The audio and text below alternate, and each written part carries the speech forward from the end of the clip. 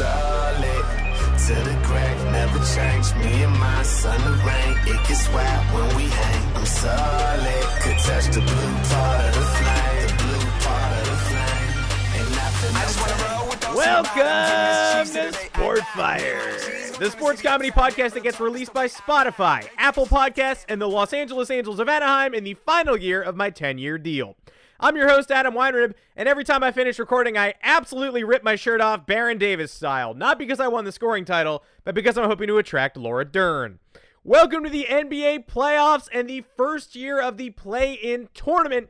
For our preview, I spoke to New York mayoral candidate Andrew Yang about the Knicks and Nets, and a USA Today national reporter who's on site ready to cover the playoffs. But first, let's take a quick trip through the headlines. This week in the NBA, it's all on the line, and soon we'll learn whether or not LeBron wants an NBA executive, presumably with a family, fired. With New York seeding still on the line, the Boston Celtics benched their top 7 players ahead of the season finale with the Knicks, but don't laugh, they all had very legitimate injuries. Jason Tatum had turf hand, Marcus Smart suffered a severe bout of Count Chocolitis, and Tristan Thompson had a previously scheduled screaming fight with Caitlyn Jenner at a hot springs. Evan Fournier's eyeball fell out and rolled down the sewer. The NBA play-in tournament tipped off this week, but don't tell that to the Charlotte Hornets. Their chances of advancing receded quicker than Cody Zeller's hairline. Meanwhile, Kemba Walker showed up to Boston's first play-in game wearing a Don't Tread on Me logo, which would make an awesome tattoo for anyone looking to be the Patriots' next kicker.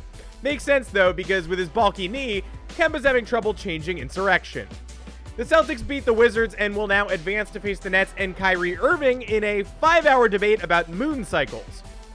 Rombauer won the Preakness in an 11-1 upset, yelled Bob Baffert, "Get me more illegal butt cream!" Pending the investigation into Medina Spirit, Baffert has been banned from entering horses at New York racetracks like the Belmont, but I, for one, think he shouldn't be allowed to enter horses anywhere. I am a hero. The Dodgers signed future Hall of Famer Albert Pujols this week. It was rumored that Pujols wouldn't accept a part-time role with the Angels, so the Dodgers are hoping he'll be amenable to a no-time role. White Sox manager Tony La Russa vowed to punish his own player, Yermin Mercedes, for hitting a home run on a 3-0 pitch thrown by Twins infielder Willians Estudio. So for those keeping score, La Russa looked at the team that sent a 5'9", 225-pound infielder into pitch and said, "No, we're sorry for making a mockery of the game." La Russa's tactics may have been harsh, but he taught his players the most important lesson of all. Sometimes you should just give up. In Wednesday's game, the Twins retaliated, throwing a brushback pitch behind Mercedes, and after the game, La Russa said he agreed with the decision. Man, this guy sides with the cops so much it's a wonder they still gave him a DUI. What is this, an episode of 8 Unwritten Rules for embarrassing my teenage outfielders? I'd say La Russa should be worried about a mutiny, but he looks like he already has scurvy. Not saying La Russa's showing solidarity with the Twins here, but he just promised to lose to the Yankees this weekend. And according to a survey, the Toronto Maple Leafs have the most tattooed sports team logo. Second place, the Nashville Heart Moms. This episode of Sportfire is, of course, brought to you by Manscaped. We have a breaking news pubic service announcement. You've all been waiting for this. The Manscaped engineering team has confirmed they have successfully created the Lawnmower 4.0 trimmer, which is now available for purchase in the USA and Canada. 4! That's the same number of rings as LeBron James, and people told me he wasn't a #1 scorer. I'm one of the first people to try the 4.0. I've been blown away by the performance. The craftsmanship of the details are next level. They've got skin-safe technologies, advanced ceramic blade, a trimmer that allows you to customize 1 through 4 on the guard lengths, and the 4000K LED spotlight, which you can turn on and off if you need a more precise shave. If this intrigues you, get 20% off and free shipping with the code FANSIDED20 at manscaped.com. That is 20% off, free shipping, as long as you use the code FANSIDED20 at manscaped.com. Make sure to use the different trimmer for your balls and your face, and then both parts of your body, both the balls and the face, will thank you. We're going to get into this episode coming up in a little bit, a live look-in with an NBA reporter who is on site for the playoffs. But first, Andrew Yang. The New York Knicks are having a shockingly resurgent season, and no one is enjoying it more than New York mayoral candidate Andrew Yang. Unfortunately, Yang's record on this issue is quite muddled. In March 2019, he tweeted, quote, "Breaking up with the Knicks was one of the best decisions of my life. I feel freer." So to defend his change of heart, I've invited him on the show. Mr. Yang, thank you so much for joining me on Sportfire. Pleasure to be here, Adam, and go Knicks. Sorry, Knicks? Yes, it's a combination of Nets and Knicks. I simply have to show my city some love right now. What? Got it. Sorry for the tough questions, Mr. Yang, but many New Yorkers and diehard Knicks fans have questioned your credentials to serve this city, considering you gave up on the team during their very brief 21-year cold streak. How would you respond to these allegations? Look, this city is tough, resilient, hardworking. You knock them down, they get up eventually 20 plus years later. We all march to the beat of our own drum, and my drum told me to stop watching the terrible New York Knicks play basketball 2 years ago. I'm not going to run from my past. Plus, the last time New York had a mayoral election, they picked a diehard Red Sox fan. Am I really worse than that? Well, no, but you have to understand why some people are upset. I never really gave up on the Knicks. I simply embraced the Nets, and now I'm back. It's like breaking up with a girl, then dating her friend, then also dating the original girl. Is that so wrong? It sounds like a crazy thing to do, yes. What am I supposed to do? Continue to root for a team that always lets me down? I mean, yes. That's what I do with both the Knicks and the Democratic Party. Look, New York is always better when the Knicks are winning. It's also always better when I'm winning. If you join the Yang Gang, trust me, you won't be bandwagoning because there aren't that many people in the Yang Gang. It'd be like bandwagoning the Minnesota Timberwolves. Plus, if I'm elected, I will walk out to center court at Madison Square Garden and let you all line up and pelt me with tomatoes. That is not a good idea, and it's definitely not a policy. I'm glad you mentioned policies, Adam, because I did want to talk about my platform during my time on your show. Great. The floor is yours. Go ahead. I'm an advocate for the NBA UBI. That's Universal Basic Immanuel Quickley. Every team should have an Immanuel Quickley. It's a basic human right. Okay, but specifically the Knicks do have one. So you're trying to take something from the Knicks and give it to the rest of the NBA? Look, I don't mince words. I want all the Nets to live together in a TikTok house. Why? I want Nicholas Claxton teaching dance moves to Steve Nash. I want Kyrie Irving doing one of those viral informational videos nurses always do about Sage. I want Kevin Durant trying to fit through a doggy door. That sounds really not relevant to most New Yorkers. I think it'll be very good for this city. We need more spaces for creators like the Brooklyn Nets to be creators. Seems like you're really obsessed with the Brooklyn Nets and not the New York Knicks. It's okay. You can admit it. Look, I'm not going to apologize for my beliefs. Rooting for the Knicks all those years was absolutely impossible. Like raising a family in a New York City apartment during a pandemic. A lot of people did that, though. I've moved on, and I can't wait for an amazing NBA Finals, which is going to revitalize this city.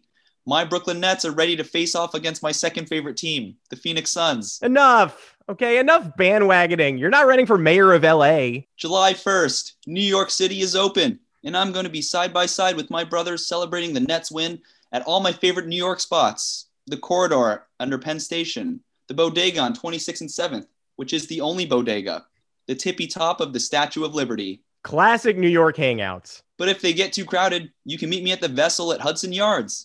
And bring your bodega snacks. I'm talking gum, quarters, all the good stuff. Oh, but beware of bodega cats. What do you think those are? A regular cat that's all hopped up on penis pills. Andrew Yang, everybody. Hey, go Knicks. I haven't missed a game since the Harden trade. Andrew Yang, everybody, the front runner for New York City mayor because he's a guy you know. Fran Lebowitz could win. Enes Kanter could win. Truly, any New York person with a face could win. Pizza Rat did win. 2016 special election, later disqualified for being a rat. And now, with a special message regarding the NBA play-in tournament, Commissioner Adam Silver. Hello, NBA fans. No, don't cower behind that tree branch. It's just me, human Commissioner Adam Silver.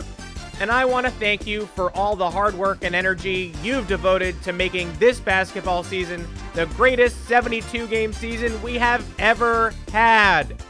Now we've made it to the end. The playoffs and play-in tournament should be filled with the exciting brand of NBA basketball you all have grown accustomed to. In other words, we're going to make sure the Lakers stay involved and the Hawks get gone. I'm only kidding. we might let the Hawks win a few games. You might have noticed things looked a bit different this year, with a play-in tournament for seeds 7 through 10 preceding the typical postseason format. And by all accounts, that play-in tournament has been a huge success, according to all our fans who also run companies that sponsor the play-in tournament. That's why I'm so pleased to announce that we'll be taking our expansion efforts to the next level in the years to come. Starting in 2022, the play-in tournament will expand to feature 11 and 12 seeds battling it out for the right to play the winners of our 7-8 and 9-10 matchup in a 3-game series to decide who will play a 7-game set with the conference's top seeds. Sound confusing? Sure, but let me clear things up. This format was designed thanks to the optimization metrics piloted by innovators in linear tech like Brosman, Gold, and Franz Heim, pioneer of the Heim method for determining economic fluctuation between varied strata. Slam dunk! But that's not all. Beginning in 2023, we'll be expanding the play-in to 2 additional teams, with the added corollary that we'll expand it however far we need to make sure the Lakers participate in the postseason. Those 2 teams, the 13 and 14 seeds, will compete in a non-basketball physical challenge, such as a miniature triathlon, or a brief foot race on the beach followed by a puzzle. If no winner is determined following this challenge, the 13 and 14 seeds will draw rocks to decide who moves on. The losing team will then head to Tribal Council and vote one player off next year's roster. Don't miss it. In 2024, we'll be opening the tournament to both 15 and 16 seeds. Neither of these teams can participate in the on-court action, but they'll instead be encouraged to team up and form a human wall around the baseline to distract the 8 and 9 seeds in their highly anticipated matchup. If you accidentally trip and fall into a 16 seed, then it's straight to the penalty box for you. The penalty box is in a different arena, and once your time served is up, you'll be required to lace up your skates and participate in playoff hockey. And in 2025, we're simply inviting all our postseason teams to play a spirited bout of Capture the Flag. All fans at that event will be digital. Sponsored by FanDuel's pornography offshoot OnlyFans Duel, where 2 amateur cam models will duel to the death. Of course, none of this would have been possible without you, the fans. So remember, the next time anyone says Adam Silver ruined the league with the play-in tournament, you should say, "No, LeBron James, it was my fault." Good tidings. Thank you, Commissioner Silver. You didn't have to choose my podcast for this message, but you did, and I'm forever grateful. Now, to continue our NBA playoff preview, we take you live to a reporter who's on the scene. The NBA playoffs are set to tip off next week after the conclusion of the wildly successful first ever play-in tournament, and I could not be more ready for normalcy after everything we saw in 2020. Here to break down everything we can expect with a postseason preview is USA Today's Ben Mendel. Ben, thanks so much for joining us. What are you most excited for? Great to be here, Adam. At this point, I'd say I'm most excited for some fresh air and getting to eat something other than these Nature Valley granola bars for a change. Am I right? Yeah. I'm sorry. Fresh air. Where are you right now? Room 4371 at the Polynesian Resort right here at Walt Disney World in Orlando, Florida, aka where I've been quarantining. You know how it is.